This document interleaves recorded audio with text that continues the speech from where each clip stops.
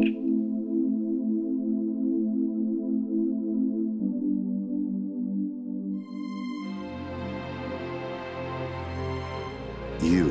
are listening to the Tricorder Transmissions.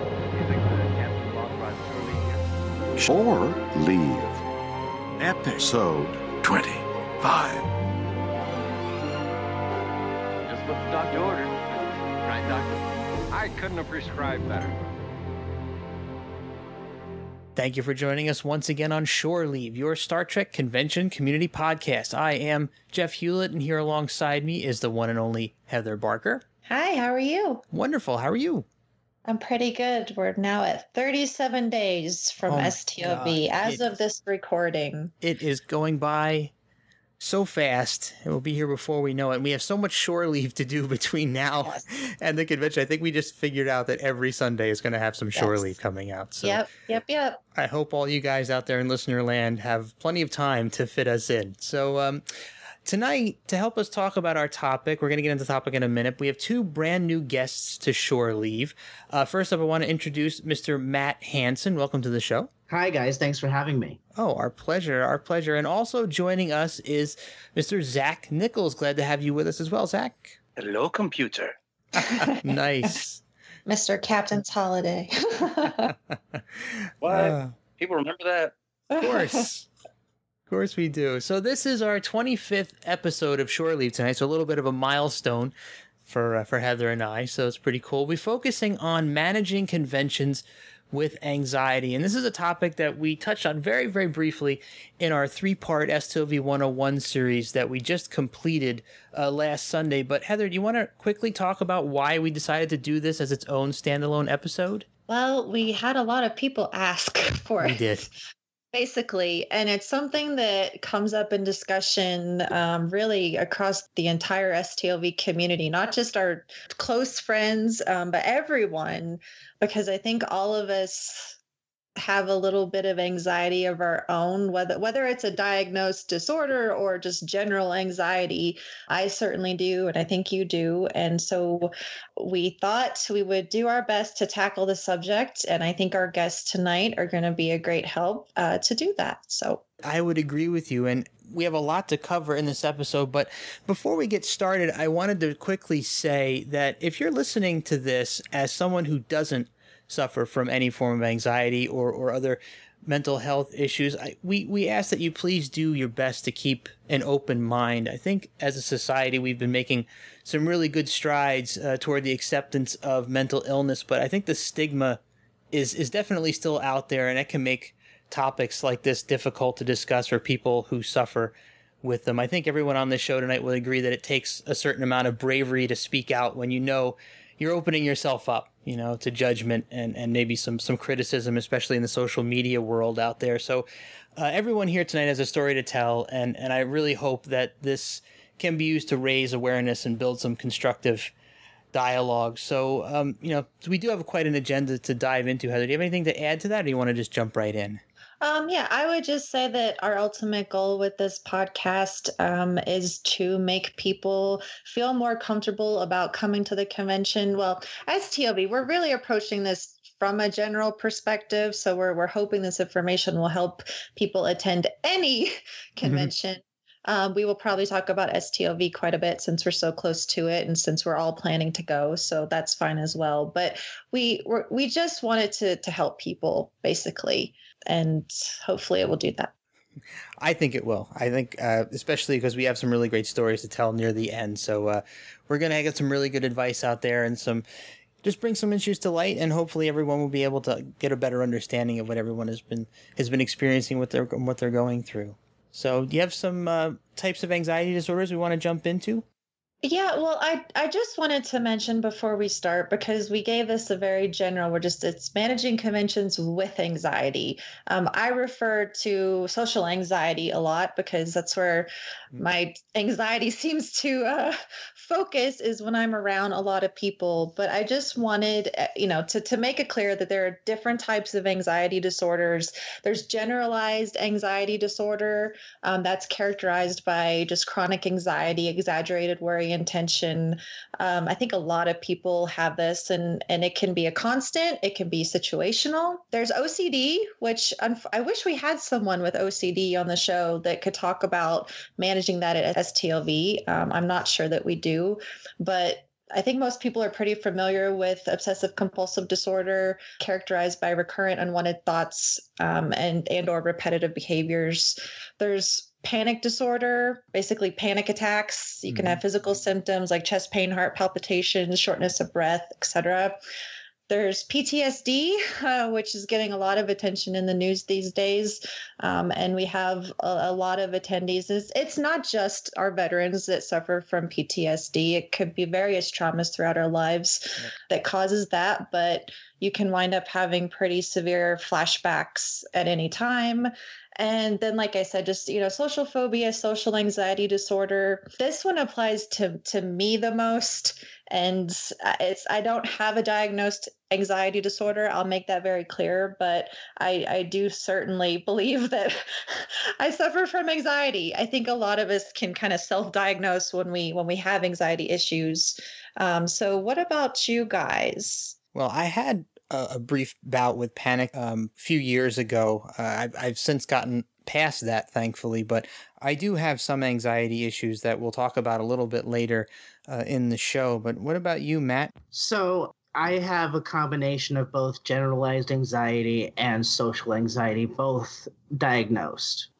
Zach, what about you? Anything? I typically hate using the word anxiety because you talked about people who get triggered without having anxiety. Usually that's me, because whenever something's going on, I get into a new environment or I'm in a new situation, I go through what's called the normal biological responses.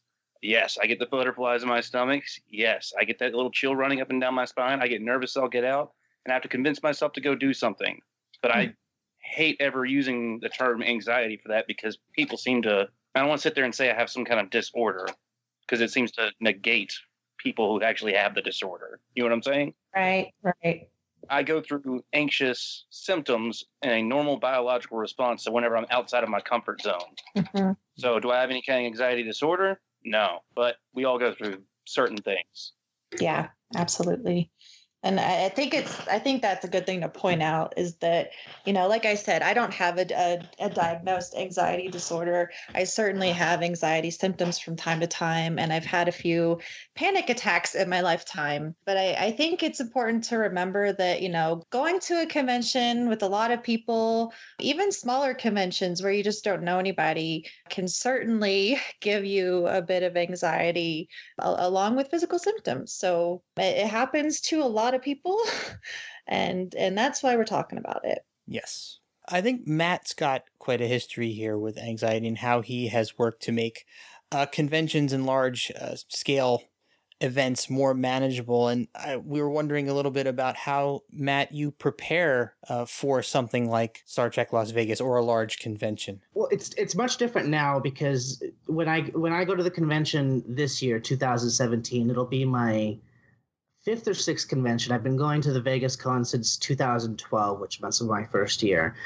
And I can say that first year I had no idea what to expect. I was going alone. I was excited for sure. I had never been to any kind of real convention before, certainly never Star Trek.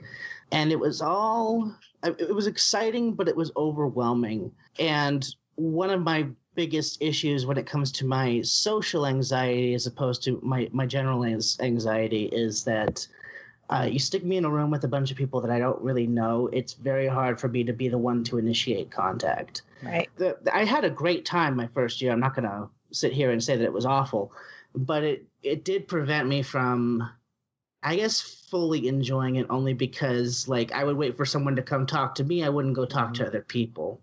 Mm-hmm. And that's a frustrating position to be in when you have so many cool people around you. But it's just it's just this thing that I have. It's hard to articulate. Yeah, and it seems that that's pretty common for a lot of people. Well, mostly with STLV, since that's really the biggest, the one convention that I go to these days. But we get a lot of people commenting about how it's just very difficult to approach people. So have you learned, in the past year, have you gotten any tips, or is it just your experience in going since that year? Have you just become more familiar? You've made friends, or is there anything specific that you've done that's helped you relax? So I think it's a combination of all of the above. So I've been going every year since 2012. Certainly it's gotten easier since then. I've been very grateful to, have met people like you both and a few other mutual friends that are great fun. It's always fun to see them every year. It's like a giant reunion. That certainly made it easier. Within the past year, though, I would say that both my generalized anxiety and my social anxiety, I can say that it's gotten better because I've actually gone back into both psychological therapy, and I had never been on psychiatric medication before, but within the last year, in November 2016, I started taking sertraline, which is the fancy pharmacological term for Zoloft. And if people don't know what Zoloft is, you might remember the commercial from about 10 years ago with the cartoon egg that was sad and it gets happy at the end. Yeah. It's interesting because for me, in my own experience, so I am fine at STLV. I started going with people and then my life changed. I got divorced. So I wound up going on my own in 2011. But I knew at that time that I had a friend to stay with, someone that I'd already met. So I had that familiarity there. But for the most part, STLV, even being a large convention, has not been difficult for me from a social anxiety perspective. But I went to Denver Comic-Con last year and it had hundreds of thousands of people. I want to say it was 300,000.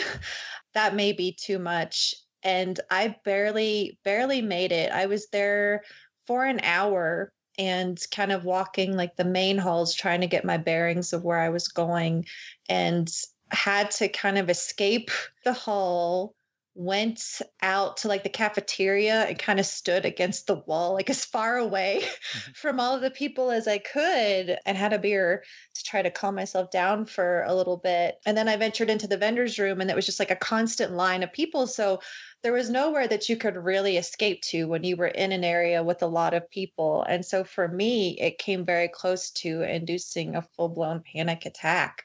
We had to leave probably an hour after being there. So Zach, you've been to some of the really big conventions, right? Like, I think you've been to Star Wars weekends. I've been to Star Wars Celebration the last 2 years, and those were probably about 70,000. Right. Con the last 2 years, about 90,000. Salt Lake Comic Con like a year and a half ago was like 140,000. Yeah. And those are all the biggest ones I've been to. Do you find those kind of intimidating or... Well, it's a different kind of feel for me. So when I consider Star Trek Vegas intimate, it's got just enough people that it feels like a big deal. There's like about 5,000 people a day. Yeah. But it's at the certain point that I can go 20 or 30 feet and I still see a face I know. That I know enough people there that it feels like an intimate gathering. That we kind of called it last year like Star Trek camp or summer camp for adults. Yeah. So that it's very fun for me because it's like I'm always around people that I know. When I go to the bigger conventions, it's kind of a different game because I've spent days alone at these conventions and met people through different parties and different events. So Star Wars Celebration the first year, we'll go with that one. That's a good comparison because that was only my second convention ever. The first one was Star Trek Vegas that I met you at 6 months before. So in Star Wars Celebration, this was in Anaheim 2 years ago. Like I went to that one, there was like 60, 70,000 people there. Well, I found a few different parties to go to and I met several people and I've made contact with them and I've stayed in contact with several of them since then. But I kind of stay in a pack when I'm there. Like eventually Joni showed up and me and her hung out for that weekend. So like we'll take our pack and we'll move around when we mobile. But it's not the same feeling. So is it intimidating is not the word I would use for it. Okay. But I do have different tactics for navigating it socially. I will stay within a certain circle and I'll make that circle go around with me. But it's less freelancing than it is at something like Star Trek Vegas. Right. I very much feel the same. Like, I think even though my partner was with me at Denver Comic-Con, I think if we had been around more people. And sadly enough, I had friends who went that I was going to meet up with, and I just could not. I could not get settled and feel comfortable enough to stay long enough to meet those people.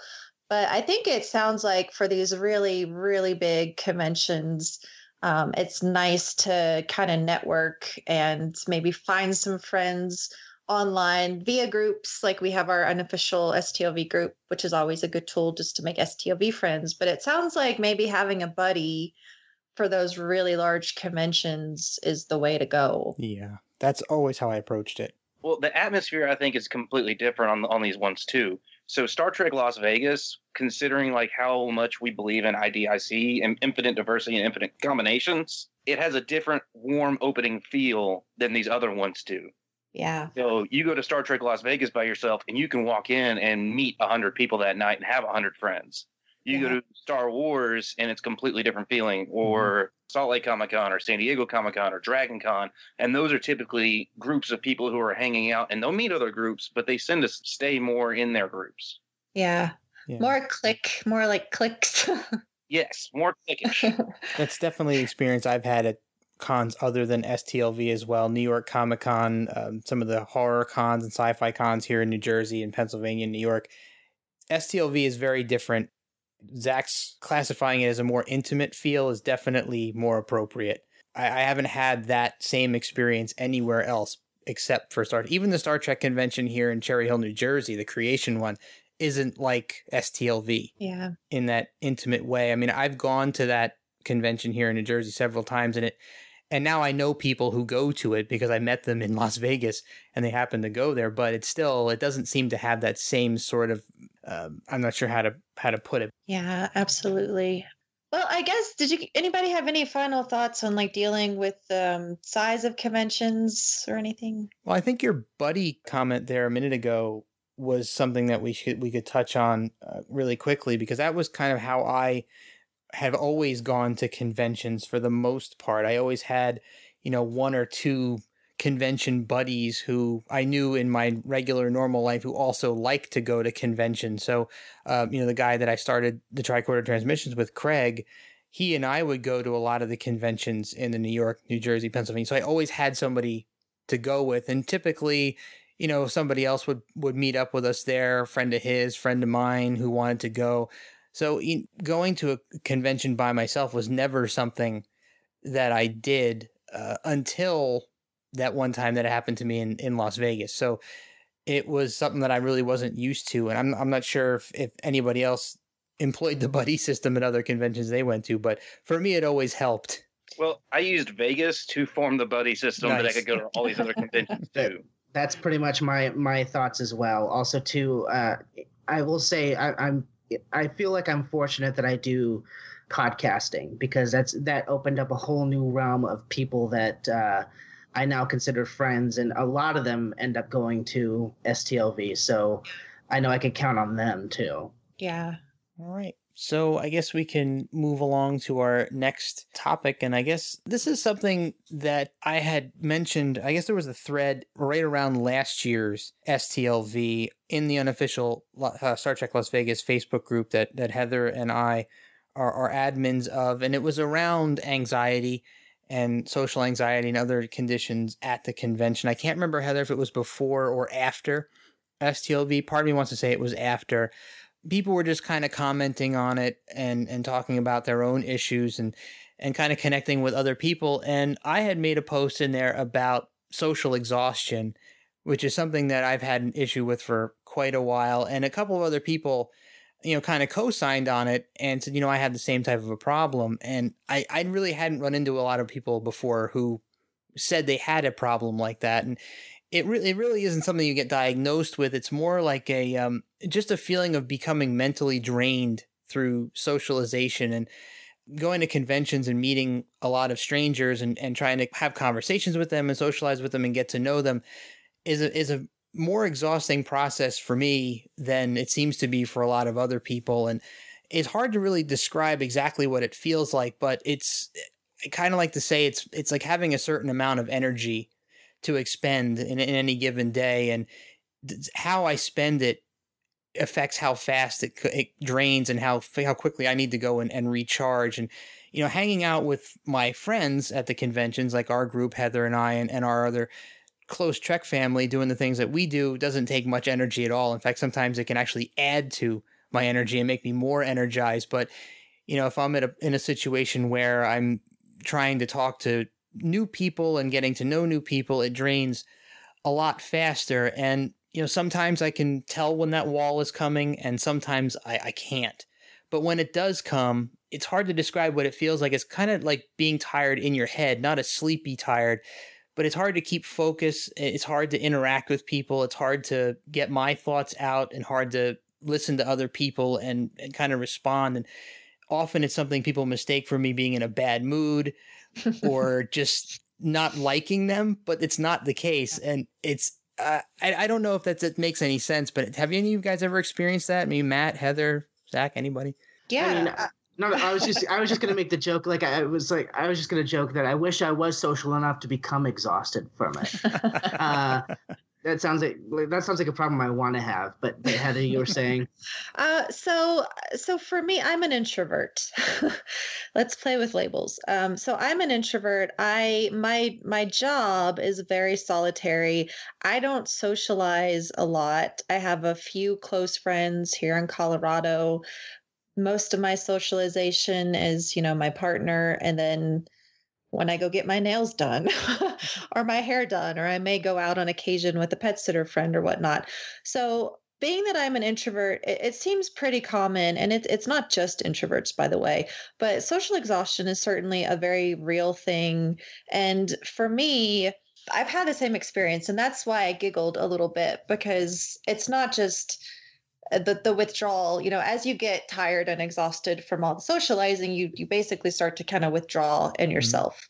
And I do that at times. And people have assumed that I was unhappy or angry or whatnot because of that. Yes. And I also experienced, bring up my favorite Jeff story. Oh boy, here we go. Never live this down. I just bring it up because I talk about it all the time. I have fibromyalgia, so I have a physical disability. When I go to the convention, I'm often in a lot of pain, partly because I'm also very stressed out and I'm not sleeping enough. I'm socializing more than I socialize all year long. The same thing happens where people just get the wrong impression. And it's difficult to avoid. I mean, you can't tell people what to think. We're going to talk a little bit later about being proactive towards approaching other people who might be socially exhausted, who might have anxiety disorders and whatnot.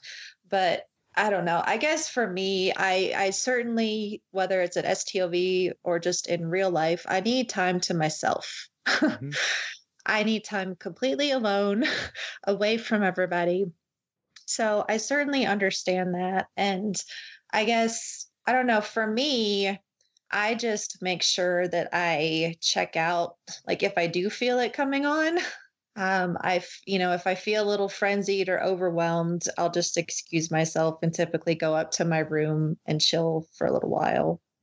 Going back to the labels thing, looking this stuff up, and it typically attributes the social exhaustion concept to introverts, but I've never really classified myself as an introvert. Or an extrovert for that matter. I always felt like I was somewhere in the middle. You're an ambivert. Is that what it's called? Is that the word? Yes, so I have a label. Damn. I'm not a big label guy, but you know, for me, when it does hit, I don't always feel like I need to withdraw from everybody. Sometimes I do like to be alone, but there's times where I feel like just being with a small group of people that I'm very familiar with, and even just sitting quietly with those people or just having a light conversation for a little while definitely helps me bounce back. I think we did that a few times last year. There were nights where, you know, we would go up to someone's room, throw some Star Trek episodes on and order some pizza. That was fun. And yeah, Matt, you were there. And it was so cool and chill and relaxed. And it just brought every bit of that energy right back. And that's a really great thing. But something else for me that I know that helps me in my this happens to me not only at the conventions, but this happens to me in real life as well. I hate saying real life as opposed to convention life, but in my everyday life, not real life, but in my everyday life, this does happen to me quite a bit. But, you know, one of the things that always really gets me back to center, and I think, Heather, you can relate to this as well, is you jump back in the car, you put the music on, and it just kind of takes you back to where you need to be. And I've had a very close relationship with music ever since I was a little kid. And that still holds true today. So one thing I'm planning to do this year that I haven't done in previous years at STLV is bring my little pair of wireless headphones with me and keep them in my pocket. And if I'm ever feeling to the point where I need to just jump out for a little bit, I'll find one of those quiet spaces at Quarks or in one of the side hallways, pop my earphones in, and just fire up some music for a little while, because that always really seems to do the trick for me. And I think that's generally a good tool that you can use not just with social exhaustion, but with anxiety, bringing something along. And I think that's one thing that's pertinent to the con discussion is thinking about, like, if you're on the convention floor and you start to get anxious, what can you do? And I kind of wish that creation was more proactive with setting up good spaces, good quiet spaces for people. Back in 2015, this is before they had the Roddenberry stage, which is now going to be the CBS All Access stage. They had a little area set up with beanbag chairs and rugs. Yeah, that place was great. Cornhole game, which I didn't see a ton of people playing, but it was there. Like, it had nice ambient lighting like you would see in a TOS episode, and quiet music. And I went to that room so many times just because it was just the perfect place to get away. It was never very crowded, and you could lay down. I saw people taking naps there. Yeah. When I was there. It was great. Yeah, I believe it. So that space was just amazing. I don't think it was necessarily set up specifically to help people get away. I mean, maybe it was certainly a little lounge area, but then they wound up replacing that. And it seems like it's going to be some kind of stage every year moving forward. And so, I mean, the con itself is getting bigger and bigger. It is. Like, not just the people, but like how far it extends in the lobby, because now you got the Quarks bar and you've got the bridges in one place. And you guys remember last year in the vendors hall, everything got moved around because of that huge Mac display that they had. Yep. And which will be gone this year, as far as I know. I was going to say, is that coming back? Because that screwed up a lot of things. I really liked it. I mean, I was a big fan. I'm not gonna lie. I mean, I liked it, but at the same time, like, once you've been in there, you've heard all their performances, so it's like I'm reciting the dialogue as I'm going by. You know what I mean? It's just to the same point. If you've walked through the vendors hall, it's not like it changes during the week. It's going to be the same guy selling the same picture of the Enterprise. At least this one was like something interactive. Yeah, it was nice that they had the photo ops there. That was really cool. And I guess we'll have an actual 10 forward this year. They won't come back. They may come back in the future, but they came for the 50th specifically because they released that makeup line for the anniversary. So I don't expect them to be back this year. And I think they probably would have announced it at this point. So I think the vendors room will return to normal, but it does look like they're still going to have the separate autograph room, which I hated that room because it felt claustrophobic. That was a super small room. Like, and I also felt like they didn't give enough aisle space. Like, exactly. It felt like a maze. Yeah, it was like a traffic jam waiting to happen. I really couldn't. A 5-year missions table was in there, and I think I probably only made it into that room once or twice because it was just way too crowded. I get claustrophobic, and even though the room itself is not necessarily small, it certainly felt that way. And it really made me worry about, like, people with scooters, how can they even navigate in there? Right. I was gonna say, even if you're not claustrophobic, it was just annoying how tiny the aisles were. And that secondary vendors room was just as bad. Yeah. Well, and I don't think that'll In the be there closet? this year. It was like a closet. Yeah. Fortunately, I think they'll close that one down since we probably. Oh, the secondary vendors room. Oh, I Yeah, forgot it was about like that. that little tiny room, Yeah. which just I, was I not. have a feeling that had to be open because of the Mac display, because all Yeah. that stuff was usually in the main room. Yeah. So I don't think we'll see that one again unless it's, another gigantic, the 100th anniversary of Star Trek when we're dead. All right, now we're getting morbid. That's a Talk cheerful about thought. anxiety. Well, okay. So I think that since they don't have that a kind of room set up anymore, what I tend to do when I'm feeling overwhelmed, if I don't want to go all the way back up to my room, and for many people that's not even an option since they're staying at the Gold Coast or somewhere off campus, so to speak, so they don't have somewhere to go. My recommendation is either to go in the back of the theaters, because there's always standing room, there's always space to sit down, especially in the main theater. You can stand against the wall and still be pretty far from where the seats end. Aside from that, I think finding places kind of at the end of the hallways. Yeah. That hallway outside of Quark's, that little hallway there down the end, always felt super quiet to me. That was one of the places I like to go. There were a lot of people who would sit around the walls at the end of that hallway there. Yeah. Like where the that hallway where the alcoves were last year. Yeah. Like the Borg alcoves. Yep. Yeah, at the very end of that one. Because the other hallway had the Guardian and then that balloon Enterprise thing. Yeah. So that was difficult. One of my issues is I have misophonia or misophonia, depending on how you pronounce it. So I do too. I have trouble with certain volumes of sound, like murmuring or excessive sound, or sounds like heels clicking on floors or people smacking their mouths when they eat. Yes, chewing gum, cracking gum. Yeah, so misophonia, like you get enraged. I grew up always thinking it was just, some weird thing about myself. And then as an adult found out that it's an actual thing in your, just the way that your brain is wired. So that typically adds to my anxiety. And something like that, where the Guardian was that hallway, like I remember just trying to escape people and escape the sounds, and it still wasn't far enough away. Mm-hmm. Well, they put a ton of stuff right next to where the Guardian is, because you have the Guardian, you have the centerpiece where everyone's getting their tickets, you have, I think that's where the vendors park their little cars to give out the food, which is crap, but that's a whole other story. But so you have 5 things going on at that one portion of the hallway at a time. Yeah, I find that just seeking out, even like further down from the vendor's room, like there's more hallway past the main door, so that's another good spot. I mean, it's pretty, the convention space itself is pretty navigable. It's easy to understand. They have maps.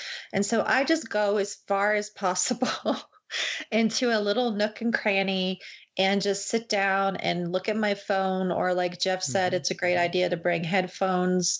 I know for some people, bringing sunglasses helps with sensory overload as well. I would say my experience wearing sunglasses has not always been great, and people give me weird looks. So thanks, people. That it could make it's made me more uncomfortable, although sometimes I just don't give a what, because that's what makes me comfortable, is wearing the sunglasses, and I'm going to wear them. But that's another thing that you can bring that might help you just kind of be able to center and keep going. What I've seen a lot of people do during the daytime is like there's usually at least 15 people usually still hanging out over at Masquerade. So like there's those little areas in the hallways that we've been talking about that if you're looking for a space, there's usually like those 2 corners in the far back that are pretty wide open, that if you just want 5 minutes to chill, you have that. But if you want to go a little further, I've always seen several people in uniform, and it's very open space during the daytime at Masquerade. It's never too busy, never too crowded. And there's usually a few people there that if you want to socialize with like 1 or 2, they're there. Or you can just sit there for a few moments, and it's not too loud, not too crazy. It's not too far either, that you don't have to go all the way over to Gold Coast. Yeah. iBar too is a good one. Yeah, and there's another really great spot too. If you go near the Starbucks, if you don't really want to walk too far, if you go up to where the Starbucks is, which is just up the hallway from the convention space, there's this kind of crooked offshoot hallway that goes kind of around to the right past Starbucks. It's around the edge of this kind of concierge desk that there's never seems to be anybody at. Penn and Teller. That's where the Penn and Teller. Yeah, and there's never anybody there during the day. That's a really good place to go to. I actually had to take a phone call one day while I was out there because I forgot to call my credit card company and tell them I was going to be in Vegas, so they were denying my card. So I needed a quiet place to make a phone call so I could call up. And I actually found that spot over there, and it was perfect. It was nice and quiet. Yeah, pretty much from like Penn and Teller down through to the entrance of the convention. There's usually spots that are like either benches or there's like nooks and crannies just off to the side that you're able to post up on. I think I'll mention now, and this is STLV specific, but I got this idea from a friend who went to, I think it was actually her choral group had a convention, and it's, choral groups from around the world. So it was like 6,000 people at this convention, and they had coloring tables. And so I like to color, even though I'm 36 years old. Coloring is very popular these days with a lot of people to help relieve stress. And so I kind of thought up the idea about bringing stuff to STLV, and I mentioned it in the group, and there was a ton of interest. Yep. So we do have approval from Creation to set up coloring tables. I'm going to do it in Quarks, because Quarks is the only place with tables that we can use. But we will have a couple tables with coloring books and supplies that are free to use. We ask that you don't I have coloring books and I'm going to rip out the pages, and we have some copies of stuff, but we had to be careful with copyright law. Mm-hmm. So we just ask that, of course, people don't take the coloring supplies away from the tables, but those will be there. And they do seem to have stuff like that at other conventions. So keep an eye out if you're going to, Dragon Con or maybe San Diego Comic-Con, which are both really big. Just kind of keep an eye out and see if there's something like that can, potentially help you chill out. Yeah, I'm actually really looking forward to that. I'm a big fan of coloring mandalas, so I'll be participating. I'm going to bring some stuff with me too, some pencils and stuff to contribute to that. So hopefully a lot more people show up to that. We got a lot of good response in the group. I thought that was such a creative idea too. And I mean, there's no age cap on coloring. No. Well, it worked out well because I think, unfortunately, our friend Mary Cherwinski has been there in the past with her craft table. And unfortunately, I don't think she's coming this year. And she had, from what I understand, some coloring tables for kids in the mornings and whatnot, like, break of dawn, 8 a.m. So I was glad that we could at least carry on that tradition, keep the coloring tables around, because I had not seen them. I knew she had a crafts table. And, honestly, since we mentioned this idea, we even had people ask about bringing like some tabletop games or card games. So I recommend that to anyone, whether you're coming to STLV or to another convention. Not only is it a nice little thing to do to take your mind off of the convention, but it's a good way to socialize without having a ton of stress about, well, what are we going to talk about? It's a fun tool to use. So I recommend doing that as well. Definitely. Yeah, every year I see that one group that sets up a poker table there in the middle of Quarks Bar. So, I mean, if one group's doing it, there's no reason why another group shouldn't be able to show up and have another game going. Yeah, exactly. Absolutely. Heather, do we want to quickly mention, I know we're going to get back on a little bit of a downer here, but do we want to quickly talk about the post-con depression and coping mechanisms? I know it's in the agenda. I don't know if we want to avoid this or not, but this is a big deal. I think it's important to talk about. It's not necessarily tied in directly to anxiety, but along the same lines, I think that it's good to not only warn people who may not have been, who may experience this, and for those of us who do go and experience it, I think we should talk about it. Okay, so I'll break the ice a little bit here, and I'll say that I went to STLV twice before I wound up getting involved in this great group of friends that we now have. The first two times I went, I didn't really get con depression. I'd been to Vegas probably 9 or 10 times before I started going to STLV. So I was used to going to Vegas and coming home and not having any ill effects. But once I wound up getting involved in this group of friends that we have and developing some of these really great relationships and getting really attached to these people, then it really kind of hit me out of the blue. And in fact, that it got me when I was on my way to the airport. It was that quick. Once the realization hit that the con was over and I probably wasn't going to see these people again for a year, something just kind of snapped in my brain, and I started to feel this really intense anxiety, and I guess you could call it depression in a way. And it took me, it's got to be the better part of 2 weeks once I got home to get back into my normal routine here and fully get over it. I mean, social media definitely helped. I mean, being able to talk to everybody on Twitter and Facebook and realize that I wasn't the only one going through that definitely helped, but it still was very present in my daily life for almost 2 weeks. I mean, for me, it's very normal. And I would say for me, it's worse when I've gone with people or I've roomed with people who end up not being able to stay for the full con. Oh, so like, that's rough. Yeah. So there's been a couple years where that happened. Last year, I mean, Heather, I don't know, because you met him briefly, but Tristan finally came to Yes. year. Hi, Tristan. And that was the first time I had met him in person, but he and I are pretty close online. And he was rooming with me, but he had to leave that Sunday, and I was going out on Monday. And so that's when it usually hits me the hardest. If I'm with other people and then, I end up going to the airport because it's over, it's somewhat mitigated, but it's having the people and then having the people leave early where I get hit the hardest. Mm. I'm the complete opposite. I don't get post-con depression at all. So what's funny is that, like, whenever I go to con, I become the most extroverted I am out of the entire year. Mm-hmm. Like, I make it a point to, if I see you in the hallway, I'm going to talk to you. I'm going to talk to every single person I know during the convention. And I'll try, and I've forced myself to meet like 17 people a day that I don't know and just hit up random conversations. So whenever I end up leaving Star Trek Vegas, I always end up leaving more inspired than I am depressed. So it's like, whenever I'm done with it, I'm always like, okay, what part of the country are you in? And then like make little notes. So whenever I'm like, okay, let's line up some stuff. So there's a convention over there in like 3 months. Let's go to it. And I've been able to hold down friendships with people all across the country. I know I get to travel more than most people do, but even still, like hitting people up on Xbox Live or on Facebook or general texting conversations, being able to hold down friendships with everyone else. But then it also inspires me to keep that extrovert going. So then I force myself into keep trying more things outside of Star Trek Las Vegas in the month afterwards. Yeah, I kind of think that Zach and I are kind of on the same page the way, Heather, you and Jeff are on the same page, whereas you guys, I mean, we all have the commonality of anxiety stemming from big social situations, but where you guys are looking for ways to kind of be more, not isolated is not the right word, but you know what I mean, like step back from the big goings on.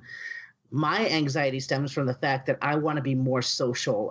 I want to be in bigger situations, but I'm afraid to. Right. That's why when you posted because people may not know, but the reason that Heather was able to contact me to come on was that she posted a picture of everybody hanging out in Masquerade Bar. And it's something that I've done before. It's something that I've enjoyed doing.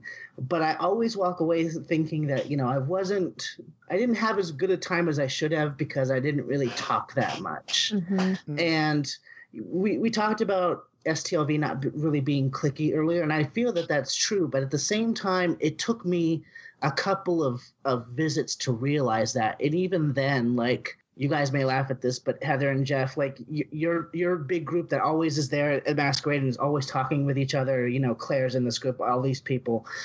I always looked at you guys as kind of like the A group. Wow.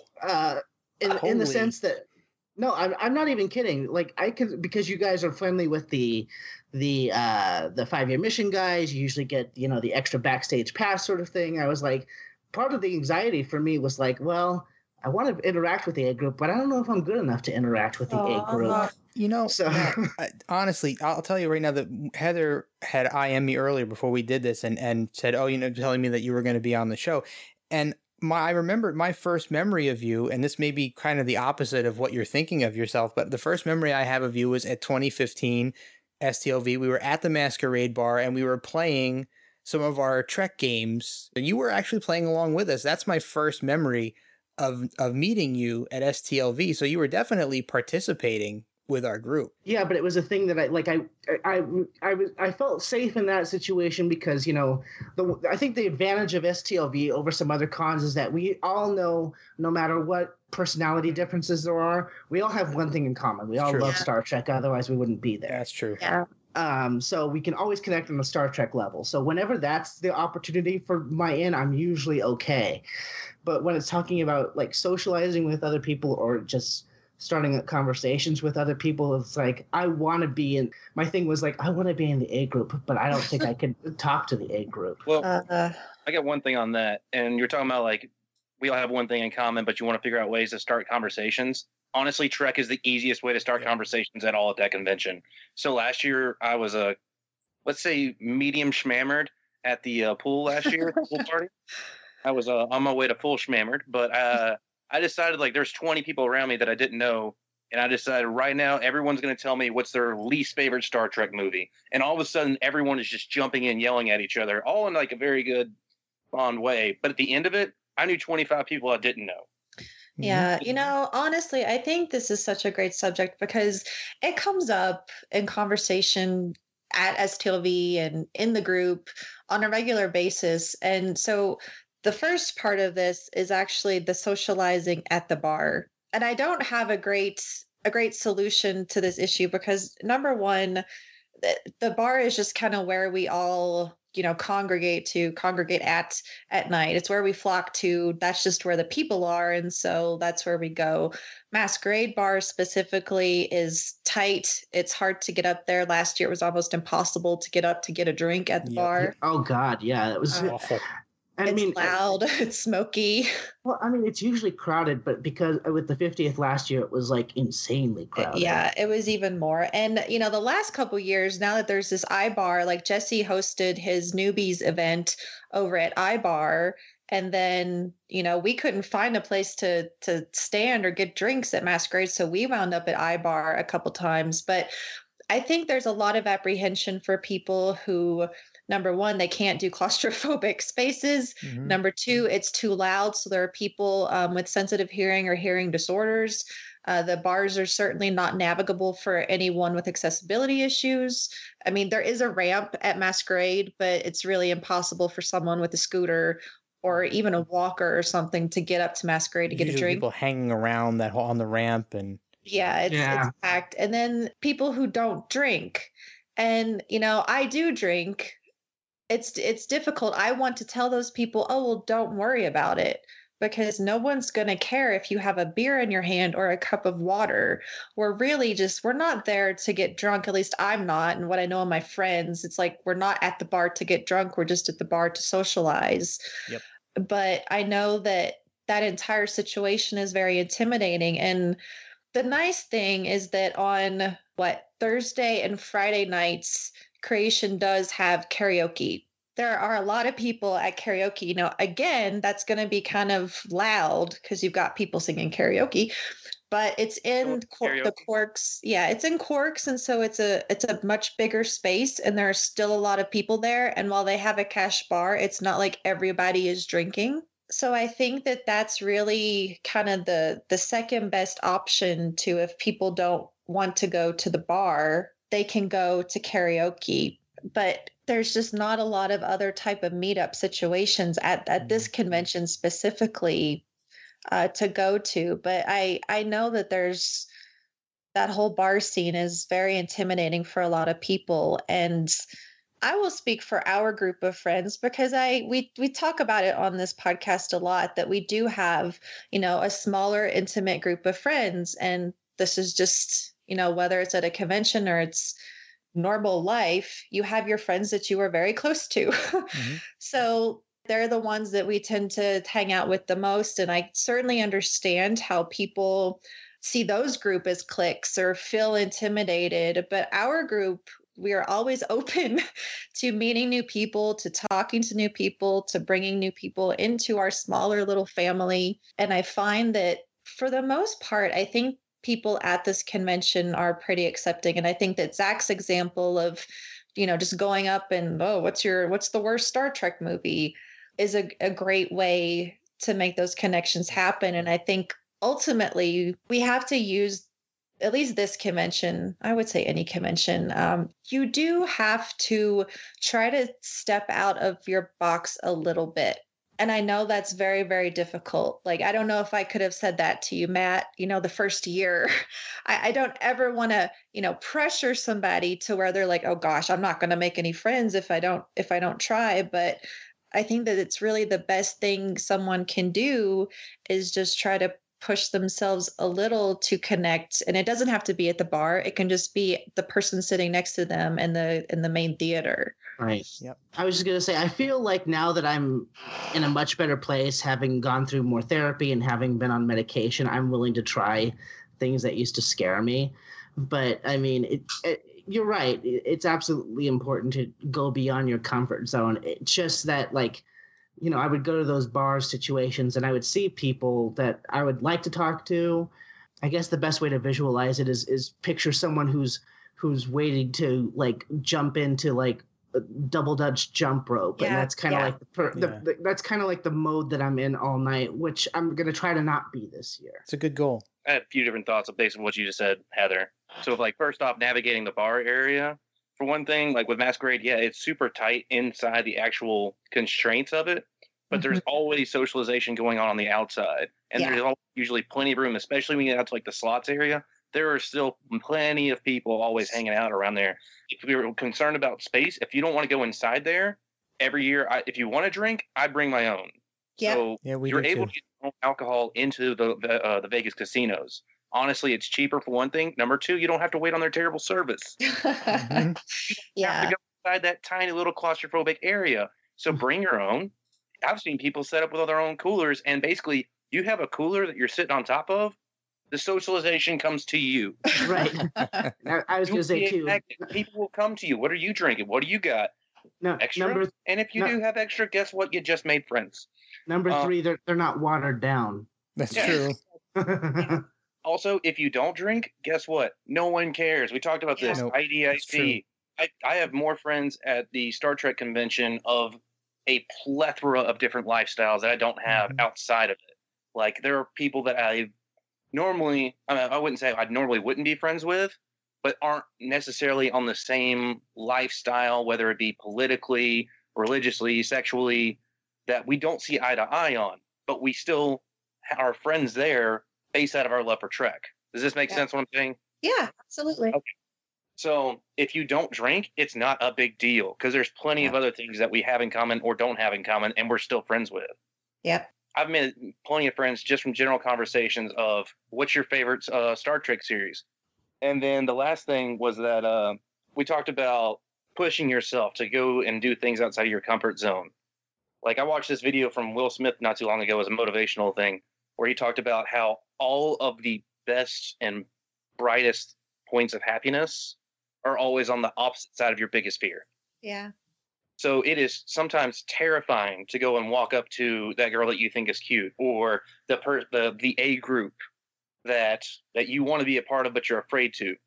But the thing is, you have to force yourselves into doing those things to get that reward at the end. Yeah.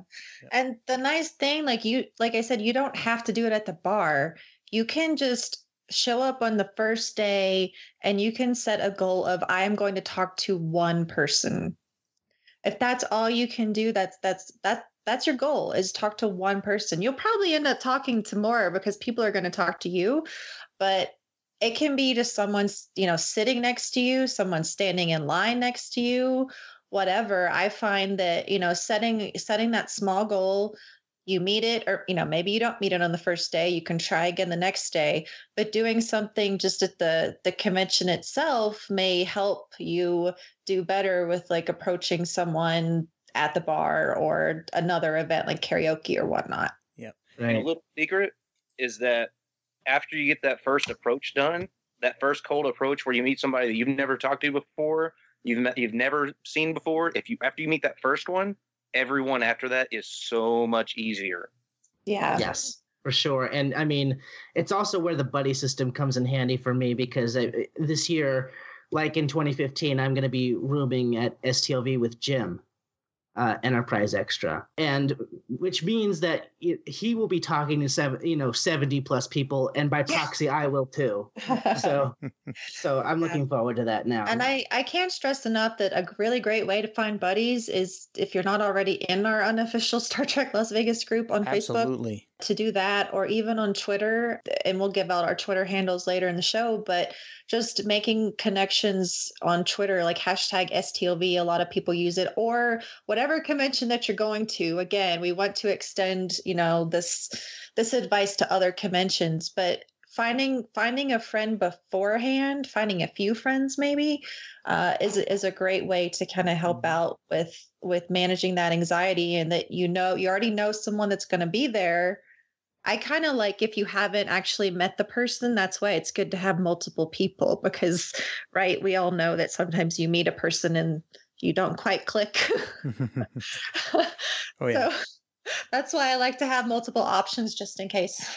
There's like 5,000 people there. So if you don't click with one person, there's 4,999 others. Exactly. Absolutely true. So, all this advice is great stuff. And I'm sure that people are listening to this and taking this to heart. But I think in my own experience, I've always felt hearing some real world examples of putting this stuff into practice and hearing about other people's success was a lot more meaningful than just hearing advice. I know all four of us have stories that we can tell about putting this type of stuff into practice and how it all worked out positively for each and every one of us. So I think it would be a really cool idea if all of us took turns telling, our stories and maybe a little summary. I know Zach has a really great story about going to the con alone and coming out with tons and tons of friends. So, Zach, if you would be so kind as to tell your story for us, that would be awesome. Sure. I mean, it'll only take about 30 years to tell you the whole thing, but we'll tell you the time. Important.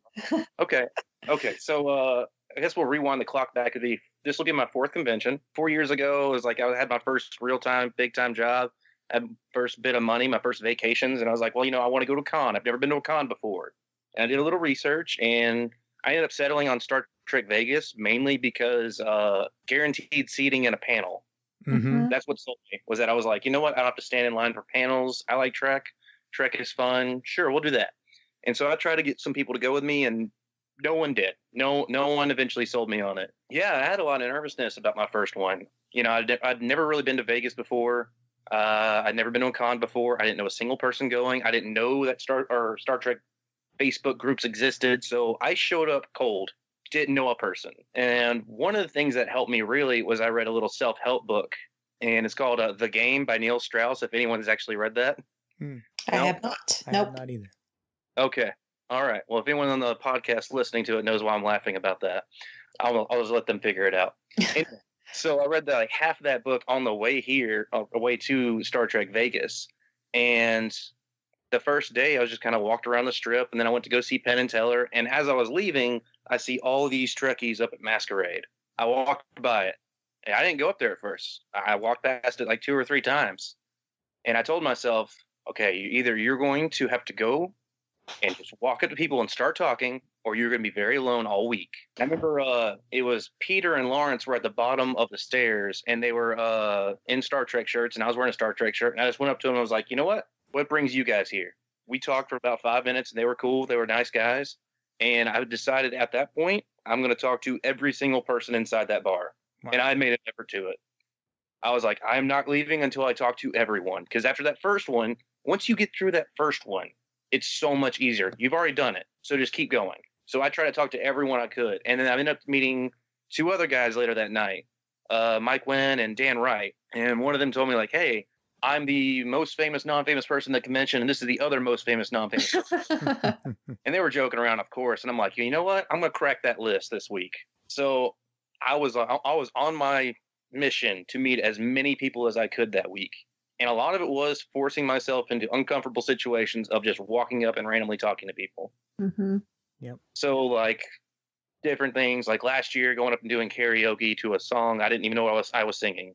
Then Captain's Holiday was another fun one, because if anyone doesn't remember Captain's Holiday, that's the episode where Jean-Luc Picard wears a Speedo, very short swimwear. And people joked about this for a couple of years, and like I'd never seen anyone do it. And then like someone posted a party last year about Risa, and I made a joke, and then people took the joke seriously. So I went and like at the last minute, I bought a Speedo, and we went to this party. And what's funny is that like typically I don't have that much anxiety issues, but I like I've said before, yeah, I get scared, yeah, I get intimidated, yeah, I get worried, especially about new, uncompromising, situations. So being almost naked in front of a giant crowd of people, yeah, that's going to put you in that spot. Oh, definitely. So before I went to the party, I was actually in my room at the hotel, like doing push-ups, sit-ups, anything I could to pump myself up. I had Full Metal going off my laptop, like Let the Bodies Hit the Floor, Man, System of a Down, like every pump-up music I had. And finally I went to the party, and like not everyone was there yet. So for the first hour, I was walking around with my robe like covered up. I was so insecure with the robe on. It was funny. With the robe covered me, I was so insecure. What was funny is eventually someone started talking it up, like, is it time? You going to do it? You going to do it? And I literally talked to enough people, there was no way I could back out of this. Like I said, it was going to happen. It was going to happen. So I ripped the robe off and I ran around in a Speedo, and they're like, everyone laughed. Everyone had a good joke about it. And then the next, they were like, there's no way you'll walk around the convention or the bar like that. I'm like, really? Really? You going to dare me? So I'm trying to talk myself up into it. And of course I went downstairs and walked around like an idiot. But yeah, so out of all of this from Star Trek Vegas, it has been like this weird jumping point in my life. Like I consider that like a turning point, that first convention, meeting all these different people from different lifestyles all across the country, that it's completely changed my socialization. Like I feel now more inspired, more confident to do anything else that I want to do because of that first experience at Star Trek Vegas, going alone, not knowing a soul, putting myself into situations I'm not comfortable in, but forcing myself to do that and seeing the rewards from it. Wow. That's an awesome story. Excellent story. So I think that speaks volumes about, things we've been saying. I think we've said this on other shows too in the past, just breaking that ice and just talking to somebody. And you have a big advantage because you're at a Star Trek convention and Star Trek is the topic that everyone there wants to talk about. So just jumping in and breaking the ice with a Star Trek conversation can lead to really great things. So, I mean, you don't have to walk, you have to go as crazy as Zach did and wearing a bathrobe and a Speedo to do it. But, or you can, because it was great. Or you can. Yeah, you can. So let's see. Well, Matt, do you want to tell us your story? Sure. So to try to keep my background story short, most of my anxiety stems from both genetics, and the social anxiety definitely came from, the time, but for the time I was in second grade to the time I was a senior in high school, I was about as popular at my various schools as Carrie. That says a lot about, a person in the sense that like socialization was something that was very, very difficult for me and still is. But the first year, like I said, I had gone to Vegas by myself, but it just so happened that some friends from where I live in Tucson, Arizona, were also going to be at the convention, although I didn't know that at the time. But I ended up running into them the first day that they were there, and that made things a lot easier. I was able to like hang with them and kind of get into their group of friends. So, it was nice not being alone, but, it still in the back of my mind, it was one of those things where it's like, I want to be more social, but I don't know how to be more social. And, with the background that I had from growing up is like, well, if I say something stupid, then no one's going to want to hang out with me. Yeah. No. And that's the thing is I realize that now everybody says stupid things all the time, but I got to a point where I was so self-conscious and paranoid about what other people thought of me,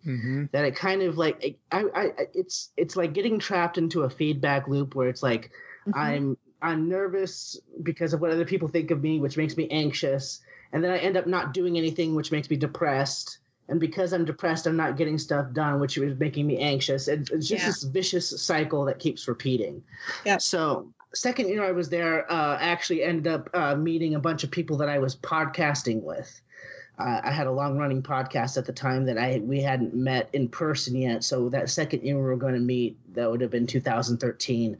And that was definitely a lot easier. And just the repeated exposure again and then again and again has made things a lot better, just forcing myself to get out of that comfort zone. And, I'm perfectly honest today where it was like I still had trouble even talking to you guys, at times when we were there together. But I feel now that having done it for a while and being in a much better place now that I've gotten therapy and, on medication, I now feel like I am the person that I want to be, and that will be a lot better. That's awesome. For me socially going forward. So we'll see what happens, but I'm actually genuinely, I always am looking forward to STLV, but I'm actually looking forward to being myself at this year. That's really inspiring. I love to hear people say that they feel comfortable being themselves. That's such a huge step. I know so many people who aren't, and I spent many years not comfortable with who I was. So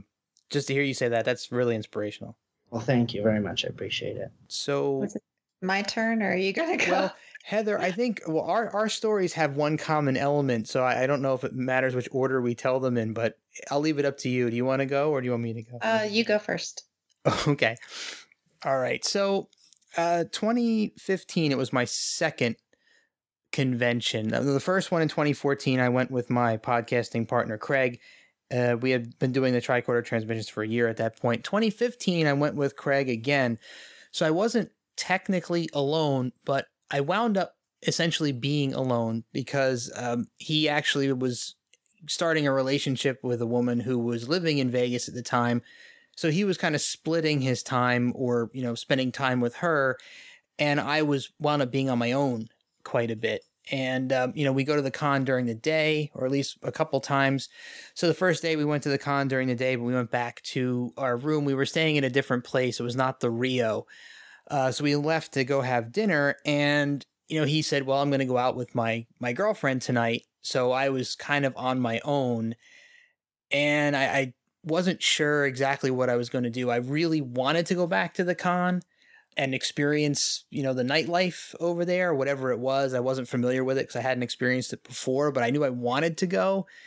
But, I was kind of anxious and nervous about it because I didn't really know anybody. There were some people there that I had talked to in the past, but I wasn't sure even where to find them or if I was going to see them or bump into them. So it was kind of an exercise in forcing myself to do it. And I was already feeling a bit drained because I'd been at the con all day long. And so I was making a bunch of excuses in my head. Oh, it's a 20-minute drive. I have to get in the car and drive across the strip and find a place to park and walk back in and blah, blah, blah. I was making all sorts of excuses in my head why I wasn't going to go. But, something kind of snapped in my head and I said, you know what? I'm here. It's kind of stupid for me to just go. I could go play cards. That's what I was thinking about doing. But I was like, you know what? It would be kind of dumb for me to waste this time where I could be going over to the Star Trek conventions. That's what I really, really want to do. And we are doing this podcast, and I really should go and try to make some friends. So I forced myself to go, and I drove back over to the Rio, but I wasn't really familiar with the masquerade scene at that time. I hadn't done that yet, but I knew the karaoke party was going on. So I decided to go to the karaoke thing, and I went in there, and of course, there's a million people in there, and I'm kind of walking around. I saw Eric Allen Hall do his act. He was on stage doing his act as Data. That was really cool, but it was really loud. And it wasn't really a great place to start up conversations with people because everybody's watching, the people singing and there's a lot of noise and you really don't want to tap people on the shoulder and start asking questions. So, I wasn't sure exactly what I was going to do at that point. And I thought to myself, well, I can hang around here. I can kind of go walk around and see if I can bump into anybody. But, I had been doing the tricorder transmission for almost 2 years at that point. And I had remembered just kind of out of the corner of my mind, I remembered that a couple weeks before the convention, one of the guys who listened to our show had tweeted at us on Twitter and saying he wanted to meet up with us at the convention and, to let him know when we were there. And I said, well, Craig isn't with me at this point. It's just me. But you know what? I'll just roll the dice. I'll shoot the guy a DM and say, hey, I'm here. And, if you want to meet up, let's meet up. And little did I know that message, that one single DM would literally change my life. And it was Jim Morehouse who Matt mentioned earlier, Enterprise Extra from Twitter, had said he wanted to meet up, and sure enough, he comes walking into the karaoke party, and we met up there, and he said, you know what, let's go over to the Masquerade bar and see if anybody I know is over there. So he brings me with him. We're walking down the hallway towards Masquerade, and we run into Jordan Hoffman on the way, and we're, talking Trek on the way there, and we get to the Masquerade, and we get up to the bar. There weren't a lot of people there.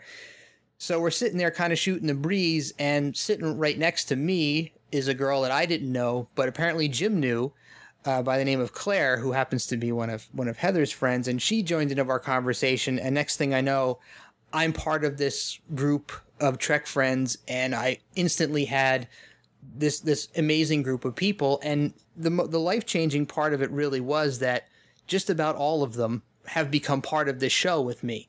Heather is now the co-host of Shore Leave, and she's part of almost every other show I have. Jim and I started up the Trek Ranks podcast. Ian Adams, who's also part of that group, was there that night and we got to know him. He's now my co-host for our Gold Key Comics coverage, and Claire, who's been on a whole bunch of our shows as well. And it's really not only changed my life, but it's also changed this show and grown the network. So one DM, one choice, one message, literally changed my entire life. So you never really know what taking a chance will do. And if I hadn't forced myself to go out that night, maybe we wouldn't be sitting here right now doing this show with Heather and the rest of you guys. So, that to me was the one big moment in STLV, and one big chance that I took that really made a huge difference for me.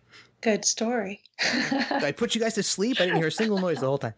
No, I was just captivated. Thank you. Well, and I met you through that as well, Matt, because you were there that night as well. Yeah, I remember you being there. I'm glad your impression of me was better than the impression I thought I was giving out, because that was me in the middle of the biggest social obstacle in my life of just being more open. I was like, I'm coming across such a weirdo, No, I don't think it came off like that at all. In fact, I was kind of marveling at what I had kind of stumbled into that night as well. It was everything kind of clicked, and we all had that. We moved over to that one table, and everybody was there, and I think Heather was there, and the 5-Year Mission guys all showed up, and several other people that have become a part of this regular group of people, and it's just fantastic. So, my turn. Sure. So I guess I feel like I've been going to this convention the longest. My first year was 2009, and as I've said a million times on the podcast, my life has changed over the course of my STLV love affair, I'll say. Excuse me, my first STLV I did not go to alone. I was married at the time, so my ex-husband and I went. We went together 2009, and then in 2010, we had some friends come in that joined us. So off the bat, certainly the second year, I socialized the most just with our friends. That first year, we socialized some. My ex-husband was more of an extrovert than I am, so he was really good at starting up conversations, and so we met some people, the most memorable of those people being my friend Frankie, who has been on the podcast before with Marina about, I think it was a Rochester convention or upstate New York convention that we talked about. But I met her at the Roddenberry party back when there were Roddenberry parties. It was an offsite party at the Mirage. Just wound up talking to her. I don't remember if she approached me, I approached her, whatnot. We wound up keeping in touch via Facebook and another social Trek website that I don't even recall the name of. And so in 2011, I got divorced. And this was right before the convention. So we had been planning to go, and then, no, we're getting divorced. I still wanted to go to the convention. So I decided to go by myself. And I reached out actually to the unofficial group and basically said, number one, I have this extra ticket. Number two, I need friends. So I wound up, Frankie basically offered to share her room with me. So that was really awesome. It was someone I didn't know super well, but I needed help and I needed a buddy. And that's what I got. Going that year definitely forced me to come out of my shell somewhat. There was a lot of drama that year with other people. And so it wasn't the best year ever for me, but it was still good enough that I decided to come back the next year with my current partner, but he didn't really like the convention as much as I did. Again, he doesn't quite get the social aspect or enjoy the social aspect of the convention. So when 2013 came around, I decided to go by myself, completely by myself. I knew that all of my friends from the group were going. I knew that Frankie was going, but I knew that people's partners were coming. And I did get very anxious because I thought, oh gosh, I'm going to have to eat by myself. Like, I'm not going to have people to go out with. I'm just going to be by myself the whole time. How am I going to make friends? There was a lot of anxiety involved, but I decided to go anyway because I just love the convention. I get there, I'm standing in line to check into my hotel room. And I've told this story already, so sorry for the repeat for those who have heard it. But there's a conversation going on behind me with the man and a woman, and I'm overhearing it and finally decided to turn around and jump in. And that conversation was with a gentleman whose name I don't remember, but the very memorable Claire Little. Their conversation ended and she and I struck up conversation, and in the 30 minutes that we stood in line, I basically jumped out and said, hey, I like this girl, this woman, would you like to get rooms close together? I did have a little bit of apprehension about like walking to my room alone and whatnot. Mm-hmm. That's understandable. Yeah. So I thought this was a great opportunity to have someone who has a room close to me that as long as we get along, we can walk back and forth together, hang out together. And she's now my best friend. I always wondered how you guys met, because like if you guys ever come to Star Trek Las Vegas and you meet Heather, chances are she'll be with Claire. And I just like to me you guys are like the dynamic duo. So I always wondered how that started. We're so adorable that some people think we're in a relationship. And no, we're not. But it was just, I overheard a conversation and I decided to jump in. And by the end of that conversation, I decided to be a little I thought I was being a little too forward maybe, but Claire to this day will say that, she appreciated that I reached out and asked if she wanted to get a room next to me. It worked out great because we like each other a lot and we formed a great friendship because of that. And then, as Jeff said in his story, we, wound up meeting him and growing this family. So my friend Sarah, who originally started the unofficial STLV group, she just recognized that I kept going back to the convention and had learned a lot about the convention. And so she offered me one of the admin jobs, myself and someone else who's long gone. So I've stuck with that. So I've been able to make a lot of connections and build a family that way. And then just making friends at the convention, who I don't talk to socially or on social media. I just keep making more friends. And now I have a podcast about conventions, STLV, but all conventions. So again, we just come back to being able to convince ourselves, find some courage, whatever it takes to convince yourself to go, and then to convince yourself to talk to other people. It's not something that comes to me easily, and I struggle with it at the convention. And that's like a whole other podcast I could do about the difficulty of going to a convention where a lot of people know you.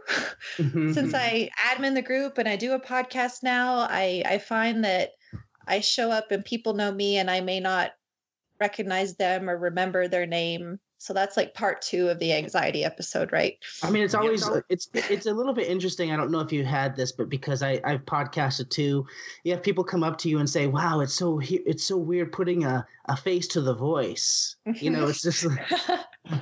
Yeah, and I do this with I listen to tons of podcasts. I listen to Matt's podcast. You get to know people through their podcasting and through social media. So you start to, build an idea of who that person is. And when you're there, you're just all caught up in, oh my gosh, it's that person, and I can't believe I'm meeting you, and da, da, da, da. I'll turn my story into this. Aside from the whole point of go to this convention because you're going to make friends pretty much no matter who you are, one of the big anxiety issues I have is this matter of people knowing me and I may not know them. And I brought this up on Twitter not long ago, and it was well received by some of my friends who have similar issues. And they're like, why don't we have name tags at this convention? Totally with you. Yeah, we get lanyards. If, as long as you're a weekend ticket, you get a lanyard from Creation. The reserved seats, you can put your seat row and number on the seat. So Jeff and I had talked about it before, and we said, well, why don't we fulfill that need for people? So when this episode gets released, you will have 5 days. 5 days left. So if you go to the unofficial STLV group, or if you follow me on Twitter or follow Shore Leave on Twitter, we have the instructions. There are 2 types of name badges. One is the Horgon, and one is just the LLAP hand.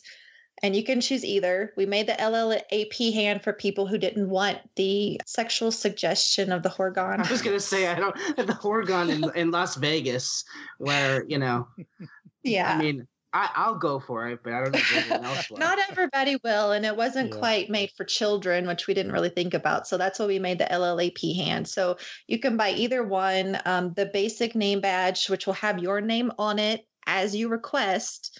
You can have whatever you want on your name tag. So it's $5 just for the name tag, or it's $10 for the name tag with the lanyard. Both of those options include shipping. We send you a proof of what it's going to look like so that you can approve it before we print it. And that way you can clip it on your, the lanyard you already have, or you'll have it with this lanyard and people will know who you are. That for me, because I've had people come up and they're like, oh my gosh, it's Heather. And they don't even tell me their name at all. Like, I'm just bad, number one, at committing the name to memory. But some people are just so excited they forget to tell you. And then I don't know about you. I kind of clam up and I'm like, oh, crap, I don't know who this person is. And it's embarrassing to ask who they are. So we created this name badge project in hopes to help alleviate some of that anxiety for people and to just fulfill a need. Yeah. And it's been going really well. We've got a lot of orders from a lot of great people, and hopefully we're going to be getting a lot more, and I'm excited to see everybody wearing them. But so confession for me, Heather, I will also confess, I've always been horrible with names. So I totally get where you're coming from. I have a hard time remembering people's names, especially people I haven't met before. I've only seen on social media or on Twitter. It's daunting sometimes. And I witnessed it last year with you a couple of times in the hallway, just walking with you and having people come up and say, hey, it's Heather. And you're like, oh, yeah. It's like, hey, you. Hey, you. How are you? That's usually my default. But yeah, so definitely go over to the Star Trek Las Vegas Convention group, the unofficial group, and check out the post. And there's pictures of the badges. And if you want, you can even look through. There's another thread for proof approval. So you can look through and see what other people have gotten too, just to see what they're going to look like before you order one. I put my Twitter handle on mine too, in addition to my name. That's a couple people did that. That's awesome. I had no idea you guys were doing that. So yeah. You'll be getting my order relatively soon. Oh, awesome. I can tag you in the post or whatnot. Another idea that people have, I'll just share before we close up here, is business cards. Like they're more just like name cards, but they get basic little business cards printed up with their Twitter handle, their name, whatever their social media stuff is. And if they do a podcast or some other creative endeavor, and put that on there so that, some of us, it's like we've got our phone in our hand and we can be like, oh, hey, what's your name? And follow them on Twitter. And some of us are just, you forget. So it's nice to have the little cards where at the end of the day, you can go in and put in that information. So that's just a secondary idea if people want to print those on their own. Yeah.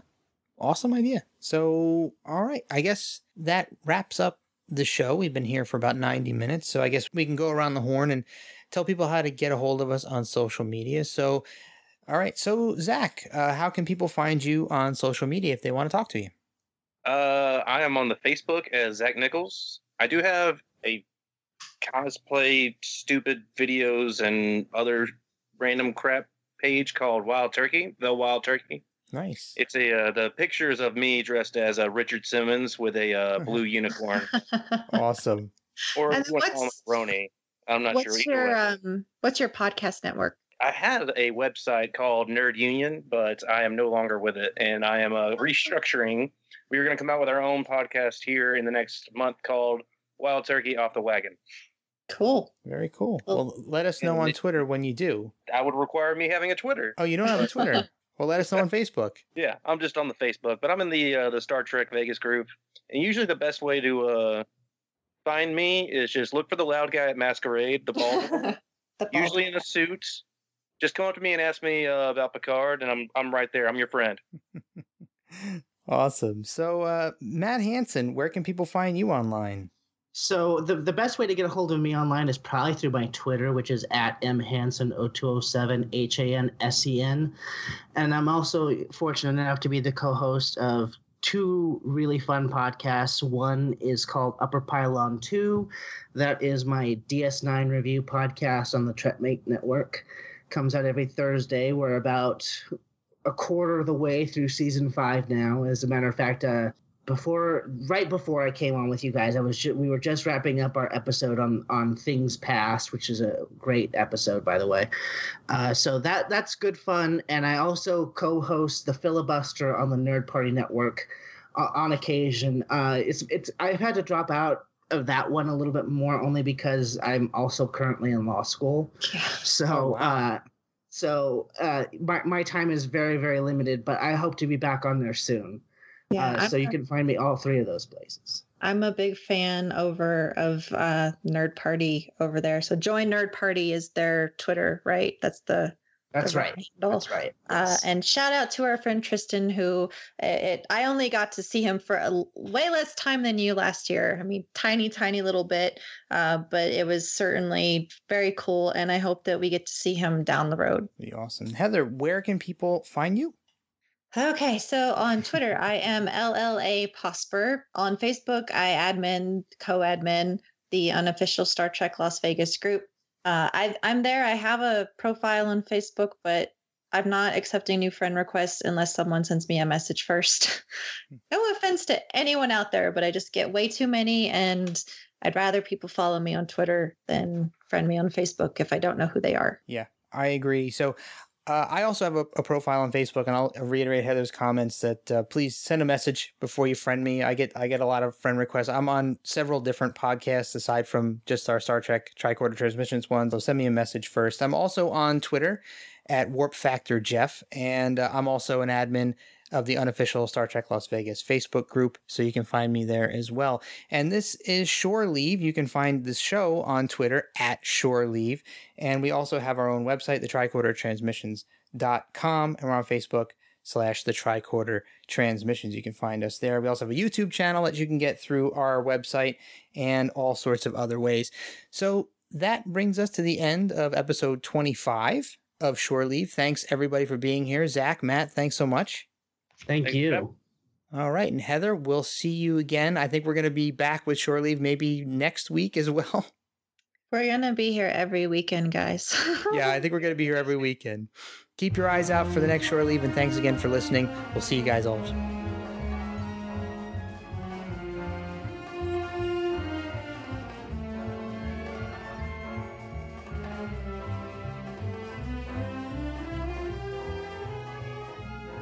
Hi there, thanks again for listening.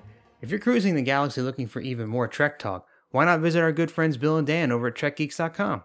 They've got a great podcast that covers a wide range of Star Trek topics, so you're sure to find something you'll love. And if you're in the mood for some awesome tunes, then you really need to head over to 5yearmission.net. The guys are writing a song for every episode of the original series, and each one is absolutely brilliant. So that's TrekGeeks.com and 5yearmission.net. Check them out today.